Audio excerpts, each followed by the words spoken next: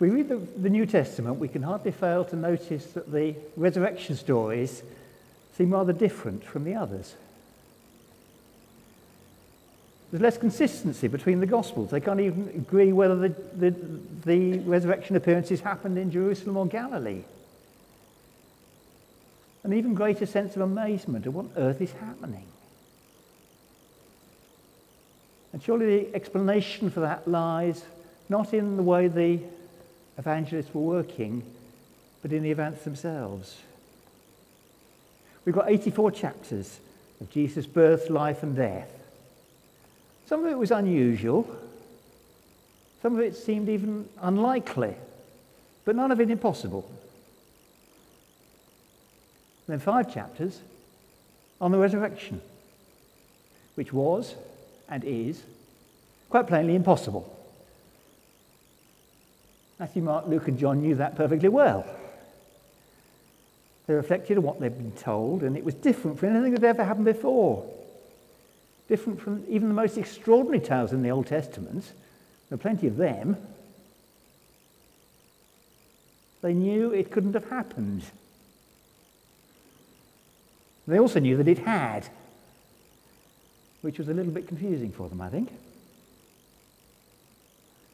The presence of the living Jesus was all around them in the different churches they belonged to. The impossible had happened,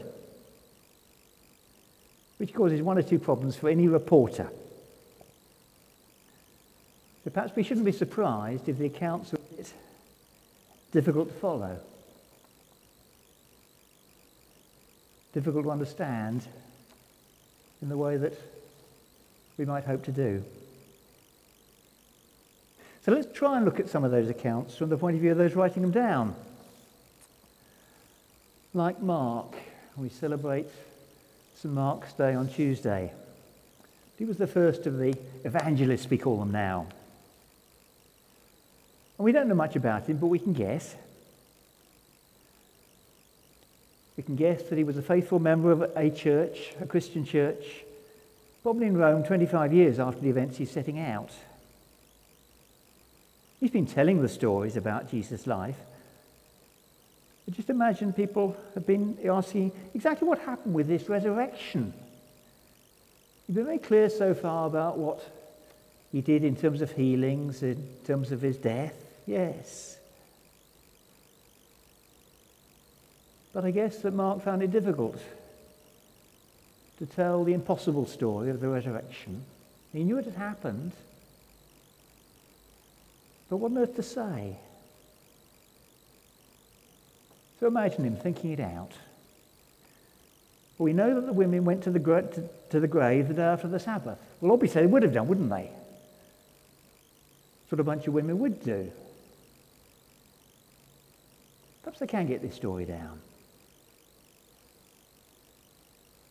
And they saw there was an open, empty tomb instead of one that had been sealed up somehow and they could get into and anoint the body. They'd have freaked out completely if they hadn't seen the angel who told them to start walking to Galilee. An angel telling them that they were in the wrong place. That they needed to go back to where they belonged. To their ordinary lives.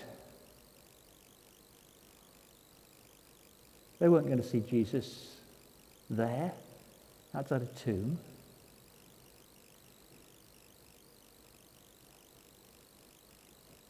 We don't know whether they went and told the apostles first, or whether they just started going back to find the apostles had gone before them.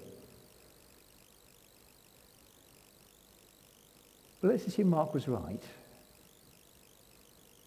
That they said nothing to anybody, for they were afraid. That's what it says in the text. It fits somehow, doesn't it? They went to the grave to find a body. They were told by an angel.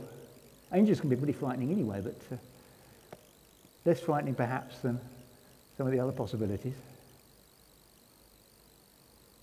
They were in the wrong place, looking for Jesus in unfamiliar, posh Jerusalem. they'd see him in Galilee, in their ordinary lives, not in the big smoke. So without explanations, they're still scared stiff, they went.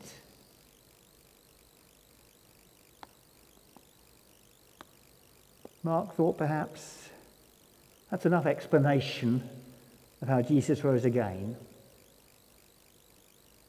Stop looking for a better story. Look for Jesus in your home, where you live, where you belong.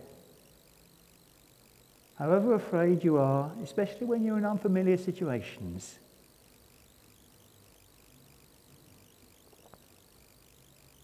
that's enough, thought Mark, to complete my storytelling. They were told to go home and find Jesus.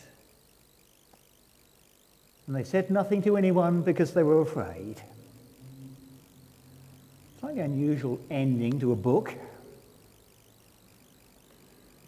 More than slightly. Absurd. And yet that surely was the message that Mark wanted to give to the people around him, asking what exactly happened about Jesus' resurrection. And the answer is to go home. And that's where you'll find him.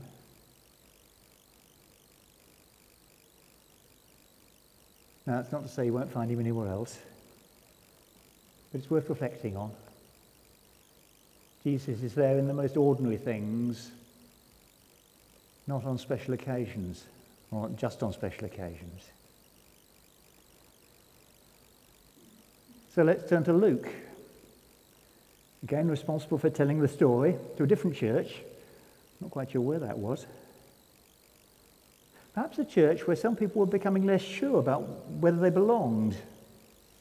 Less sure about the difference that Jesus made. Wondering if Jesus wasn't really rather a disappointment in answering prayer or inspiring worship. And perhaps there are times when each of us can identify with that feeling.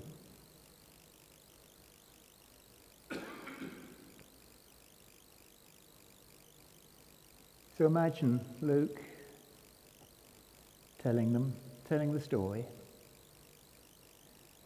I've told them the story about Mary Magdalene, about Peter and the empty tomb. But some folk around me are telling me that I only talk about the important people, the apostles and so on. Most of them are dead by now. And there are those in the congregation that love to read and study the scriptures. But some of them aren't Hebrew reading Jews. We've only got bits of the law and the prophets anyway, and some letters from Paul. I must get that writing finished. So what I need to tell is the story about a couple of ordinary people. I just got the one that I've heard. Not quite sure who it was from. Was it Paul? Can't remember. Anyway, let's tell it. Does seem to fit pretty well. Two people. We've only got one name, that's Cleopas. I don't know if they're two friends or husband and wife or father and son or what. No idea. They'd gone away from the main group in Jerusalem who'd hung around waiting for something to happen. I wonder whether they'd just got disillusioned.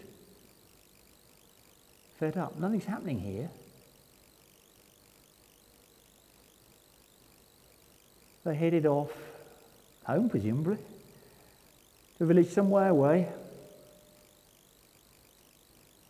It's called Emmaus, where they could spend the night in peace, away from the crowded place that the apostles squeezed into. And away from all that self-importance that perhaps some of the apostles were showing. We were the people that really mattered in Jesus' ministry, weren't we? I don't know. These two perhaps weren't too sure about the Old Testament, what we now call the Old Testament, the Hebrew Scriptures. It can be pretty difficult, can't they? I mean, when they're read in the synagogue, they need somebody to interpret them and wants to translate them. Yeah, we talk that some of them talk these days is quite different from the Hebrew even, let alone those of us that speak Greek. Anyway, these two meet someone on the road. You can see they're depressed and unsure of themselves and not got a lot to look forward to. What are you talking about?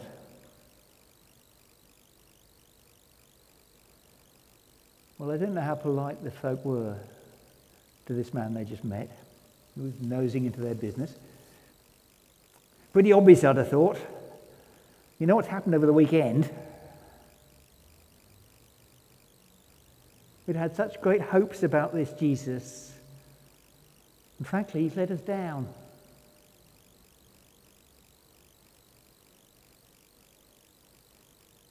That sounds familiar. I'm sure some of us at least have felt let down by Jesus.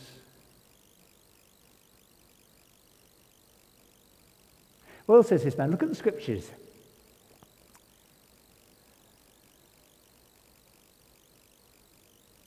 And there follows presumably the longest Bible study in history. Well, I don't know exactly what he said, because there's plenty of material in the Old Testament, as we know it, that points towards the pattern that Jesus followed, rather than the one that the Jews expected. But he told them with authority about these things, and they listened as they walked along. Was it 7 miles? I wonder how out of breath Jesus was at that stage. But that's another story. This is where we're stopping. Come and join us for some food. Natural Jewish way of doing things. You're hospitable. You insist that the guest who's apparently walking on into the night joins us. And that is when they realise who they're talking to.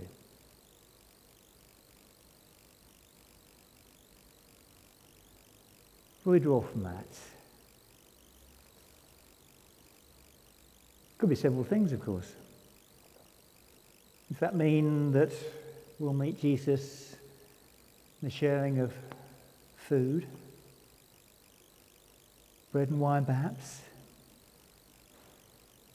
Or at every meal? The formal meal we have this morning? Or lots of the time? But I suspect that Luke took comfort from a picture that said he didn't worry too much anymore about those people that seem to be drifting away, the people that aren't sure, the people that are disappointed in Jesus, the people that feel they've let him down. Sorry, the people that feel he's let them down. They need to meet Jesus properly, yes. Probably not quite like those two running back from Emmaus in the middle of the night to Jerusalem. I presume they knew the way pretty well, otherwise they'd have had problems in the dark. But that surely is the message to all of us. Get to grips with the law and the prophets and look to see Jesus wherever we meet and share food together.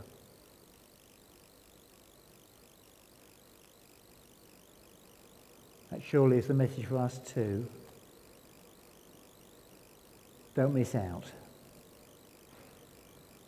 What you can receive here this morning and Sunday by Sunday, don't miss out on the fullness that Jesus gives to every one of his people.